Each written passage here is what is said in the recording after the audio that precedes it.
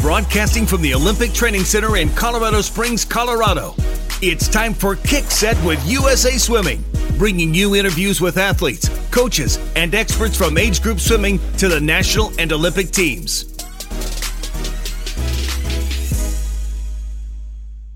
Thanks for joining us for Kick Set. I'm your host today, MJ Truex. Today our special guest is G. Ryan. G swam for the Parkland Aquatic Club and the North Baltimore Aquatic Club growing up.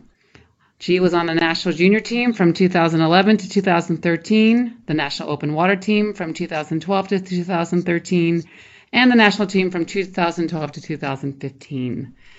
So G is a recent graduate of the University of Michigan, where in their sophomore year, G wrote a piece for SwimSwam called Swimming Outside the Binary, where they identify themselves as genderqueer. So I wanted to welcome G first today to our podcast, but also wanted to then hand it over to G to tell us a little bit more about the article that you wrote and also a little bit more about your journey. Well, thank you for having me. So I wrote this article back towards the end of my sophomore year, and what I was trying to accomplish was really unifying two parts of my life that up until then had felt very separate. So I went to swim practice, I was on a women's team, and that was one part of my life. And then when I left the pool, I went out into the world, I went to my classes, I hung out with my friends, and I identified as non-binary. And trying to essentially code switch between those two identities got really, really hard and really exhausting. And so as I was thinking about how I wanted to merge those into one cohesive person that was more authentically myself, I started writing. I started brainstorming and keeping a list of things that I thought were important to let people know. And eventually that manifested in the article I published. Awesome. Well, thank you. And so I know there are some listeners today that did read your article, but I know that there are probably some others that hadn't. So just to make sure that we're all talking about, the same vocabulary and we're all on the same page, could you maybe help our listeners to understand what it is exactly to be a gender fluid or genderqueer athlete? Yeah, absolutely. So I'll start off with the disclaimer that it means something different to every person, and so my explanation really only holds true for myself, but the general idea is there. So I identify as trans, non-binary, and genderqueer, and to me that means, the trans means that I am not the gender that I was assigned at birth. Non-binary to me means that I am not a man or a woman, but I am somewhere in between and or outside of the binary spectrum of gender that is usually presented in society. And then genderqueer is just a way that I describe how I present myself, which is in a very non-conventional, non-conforming way to societal standards. Awesome. Thank you. That's a great way, easy to understand, to describe it. And so I know for myself, my pronouns are she, her, hers. That's the pronouns that I identify with. What would pronouns be for somebody that may or may not identify as female, as I've just kind of described? Right. So there are a number of different options. I myself use the pronouns they, them, theirs.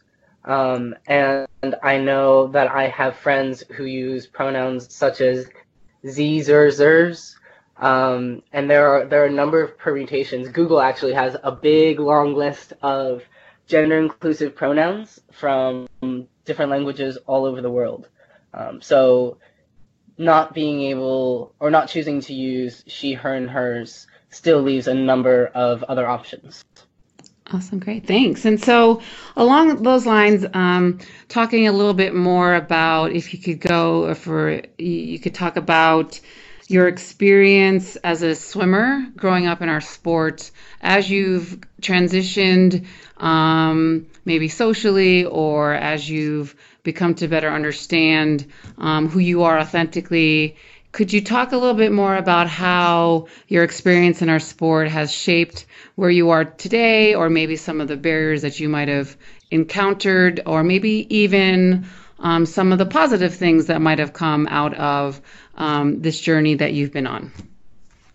Yeah, absolutely.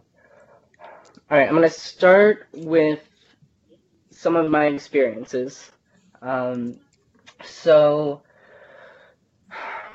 I like that you specified kind of a social coming out, because that for me was one of the hardest pieces, was not only learning to understand my own identity, but then sharing it with people around me, and deciding how to do that in a way that felt comfortable and safe. And especially in swimming, which feels like a very vulnerable sport to be in. I mean, my body is on display every day in ways that can be very uncomfortable, and it doesn't always have to be uncomfortable because of gender, but for me that was a big part of it. So we had that aspect. We had the aspect of being on a women's team, and that being the norm, and that being how the system was built. You know, you have a women's team, you have a men's team, and here I come along and I'm like, I'm not either one. How do I fit into the program, into the team? And so that was difficult. It was really hard, because some days my energy levels for trying to explain to other people, or trying to offer education or resources around being non-binary was depleted. I didn't have anything left, and yet I still had the responsibility, or I still felt like I had the responsibility to do that. And so managing that was challenging. Trying to go to swim meets after coming out, after writing the piece for SwimSwim, and after having more conversations with my teammates, my coaches, people I raced against about being non-binary, I became a lot more aware of all of the language we use almost unconsciously that really excludes people who are non-binary. So a lot of times at meets, it's the announcers say, "Ladies and gentlemen, please put your hands together for the A final," as they come out, things like that. And that's hard. It's hard to be in a situation where my brain has to process that language and that information and change it so that I am included, even if no one else around me makes that change themselves. Mm-hmm. Excellent, thanks. Can you expound a little bit more on the important role of the support that you have had around you in the way of, family, friends, coaches, and how that piece has really either helped or maybe had created a space that wasn't so great for you? Can you maybe talk a little bit more about that support system and how that has impacted you and your life? Absolutely. So I didn't start having these conversations. I didn't actually have the language to talk about my own gender, never mind anyone else's, before I came to the University of Michigan. And during my first year here, I was able to connect to our LGBTQ resource center on campus, which is called the Spectrum Center. And that center and the people in that center provided support throughout my time and beyond my time as a student athlete, and that has been invaluable. It was the first time that I was able to see people who were like me, who were struggling with a lot of the same things. Like, how do you go through a name change? How do you put that on academic records? How do you share pronouns with people? How do you figure out what restroom to use on campus? So seeing other people like me for the first time was a real turning point, and started giving me the resources I needed to have these kinds of conversations. Other resources came through forming community that was initially outside of athletics, because it was hard to find queer community in athletics. It's especially because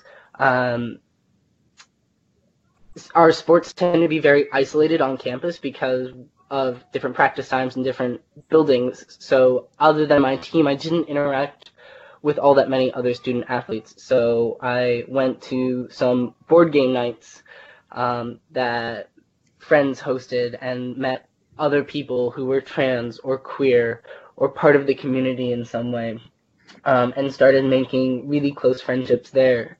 And then used the confidence that I gained from being affirmed in spaces, having my gender seen and recognized, and I was able to take that back into athletics, into a space where I felt less comfortable and that there was less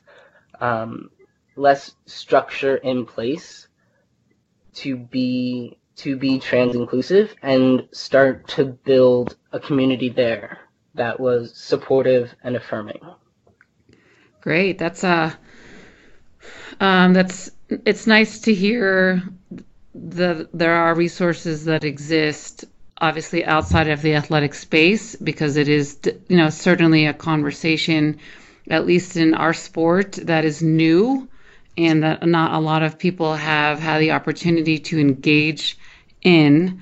And so I guess to bring it back to the circle, our coaches and trans athletes and genderqueer athletes and parents and teammates that may be listening to this, what can each person do in order to provide that support to, not just, an athlete that might be going through a similar experience as you, but maybe an athlete that is looking for resources or help, or just needs to be seen and heard in the way that is not the societal norm, so to speak. So for a coach or a parent or somebody who wants to be supportive but doesn't quite know how to, what's some advice that you might be able to give?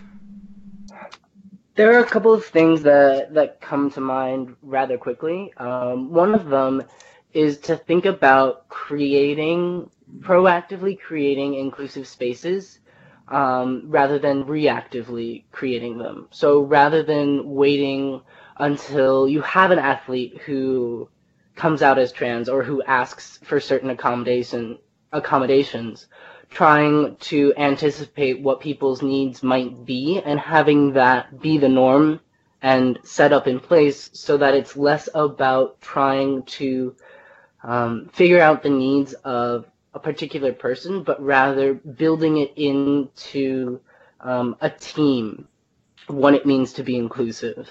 So that's one. Another big one that is difficult to really find the balance for, but is really important, is to not put the onus on the athlete to educate the people around them. And that's not always true. So some people really like that role and really like being the person who can share about their experiences and who can give information to other people. And that is a fantastic place to be. And it can't be all of the time. And it shouldn't be the responsibility of the athlete to do so. And so if there are coaches or teammates or parents who want to be supportive, one of the best things to do is to self-educate and to come with at least some knowledge into a conversation, rather than expecting a person who is trans to take on that role of educator all the time. Absolutely. That must be exhausting, right? To not only live your life and be yourself, but then to have to maybe feel like you have to educate everybody that you come in contact with or that is interested in knowing, everything that they need to know in order to integrate or to be inclusive in that space. I could see how that could be really exhausting. So thanks for those pieces. I think it definitely gives us something to each think about as we think about not just this, but other inclusion topics as well. So, kind of bringing it back to language, you mentioned that earlier. And, we talked a little bit about the use of pronouns and how that is, certainly part of language. Are there, things or examples that you can think of in the way of, the categories language, but you did mention in inclusive spaces, but are there other places where we could focus on and consider in order to make the conversation more safe for our athletes, or even to open up the conversation of potential places where people can then focus on to, create that the spaces of inclusion? Yeah, that's a really good question. One of the things I think that needs to be named is physical spaces and what it means to make a building inclusive, or a particular location. And I think it's important to acknowledge when spaces aren't safe. So are there particular geographic locations where if meets are being held, it might not be safe for a trans athlete to participate? And what are the measures that can be taken to reduce the danger, or to try and prevent something from happening? But I think I at least appreciate when the situation is acknowledged and it's named that yes, there are potential dangers, or there are certain problems, whether that's, again, geographic location, or if you're in a building that only has 2 locker rooms and neither of them are gender inclusive, what can be done? Even if it's just saying this is a problem, we need to brainstorm how to fix it in the future. Nothing can be done immediately, but that's a good first step. Another thing about inclusion that can sometimes get lost in the conversation is, I think a lot of people who are trying very hard to be fair and understanding do it by trying to ignore difference, and treating a trans athlete as if they're the same as everyone else. And the problem that I see with this is that it can be harmful to do this when the starting point is inequality and oppression.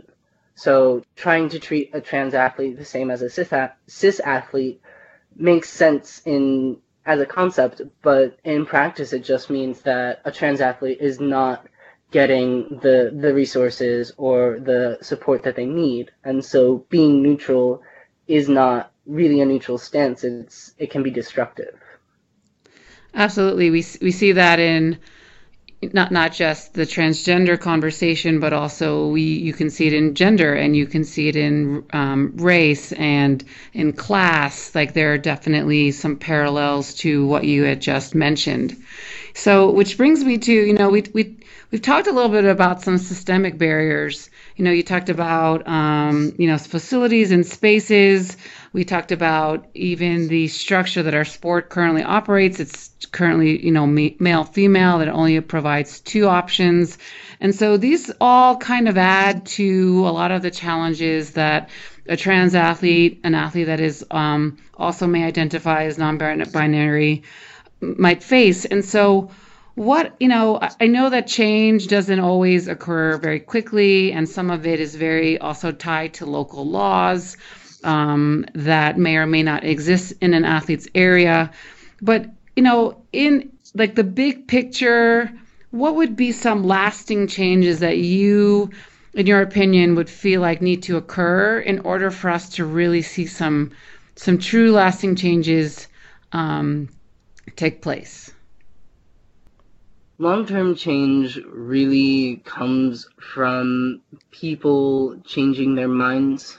And in order to change people's minds, we have to have conversations that are uncomfortable and that are sometimes not comprehensible or clear. And so I think talking about gender can be really complicated and can get kind of confusing, but if we work through these conversations, I think it will result in something that is more inclusive and really allows everyone who wants to participate in a sport. And I think that's important because we say that sports are great for kids, for development physically and emotionally, and they contribute to lifelong health and skills. And then there are barriers to so many different kinds of people to participate and to gain these benefits. So I think being aware of that is one of the first steps.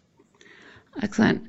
I also want to bring it back to something that you had mentioned before in one of your answers that I wanted to maybe have you talk a little bit about. It's, you mentioned something along the lines of like the mental health aspect for an athlete, especially somebody who might be going through this. And so can you maybe talk a little bit about the how the mental health piece, like what role that plays and how that affects, how that can affect an athlete in our sport, maybe dealing with trying to navigate this? Yeah, and I could spend all day talking about that, but I probably shouldn't. So mental health for an athlete is so very important, and is a conversation that is beginning to happen more frequently, and is still one that I think a number of athletes, myself included, often lack the tools to engage in.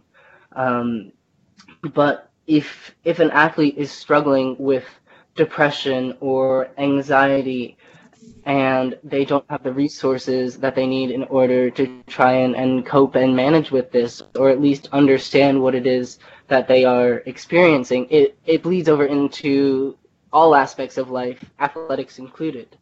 And from my own experience, both as an athlete and as a trans person, each of those identities had different things that contributed to my depression or my anxiety, and I needed different people to help me with each of them. So, for instance, the University of Michigan offered counselors, sports psychologists, and mental health providers and groups and all of that, specifically related and geared towards athletics, and that was very helpful.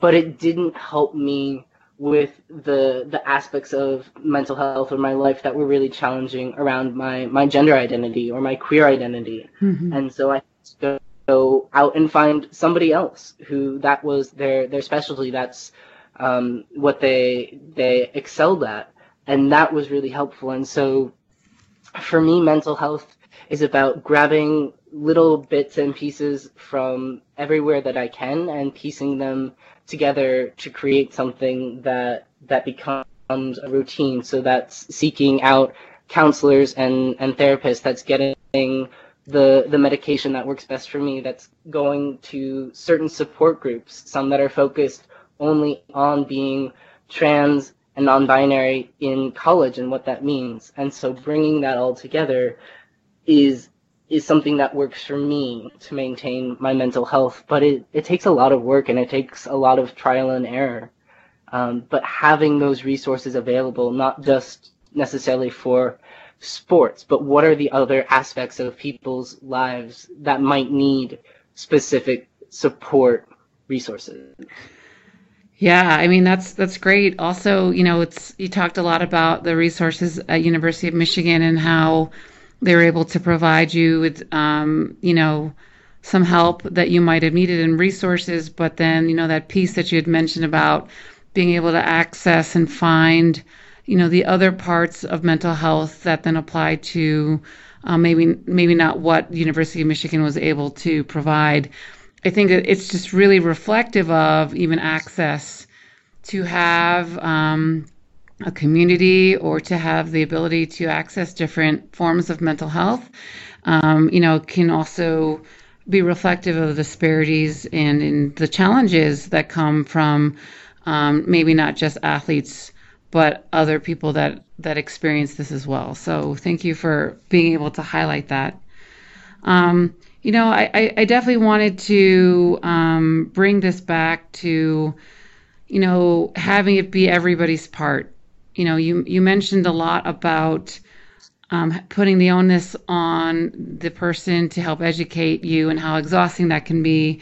But I definitely wanted to drive home the point that it is a responsibility for everybody, and, we talked about a couple of things here and there about ways and things that people can do, but maybe just let's recap for everyone, like just small changes, small things that someone can start in order to be supportive advocate, or maybe you're a coach that has athletes that you're looking to help. Is there maybe just a quick short list of simple things that people can do to make a big impact?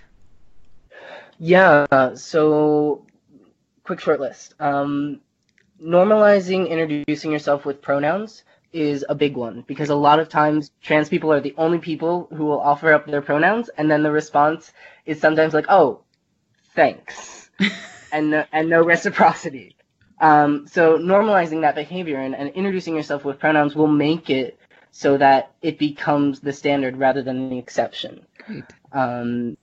Trying to use neutral group language when referring to team or teammates. So organizing groups by colors, or just calling good morning everyone instead of good morning ladies and gentlemen. Like, these are small changes, but they can make a really big difference depending on who the audience is.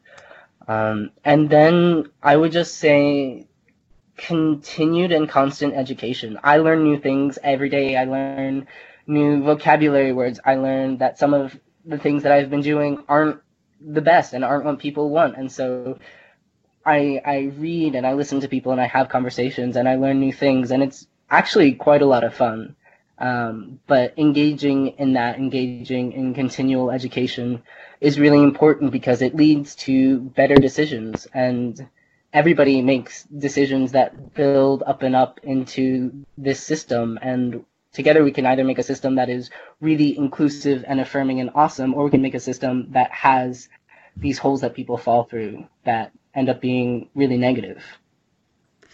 That's awesome. Thanks, G. I think that quick list is something we can all do, really manageable even to start for even the newbiest of newbies. And so, again, I really wanted to thank you for taking the time to speak to us today. I think your message and having this conversation on a broader platform certainly will help us toward a more inclusive environment in the future for all of our athletes and our coaches. So thanks, G. Thank you very much. Thanks for listening to Kickset with USA Swimming. Check out www.usaswimming.org/Kickset for more episodes, and add Kickset to your favorite RSS feed or iTunes.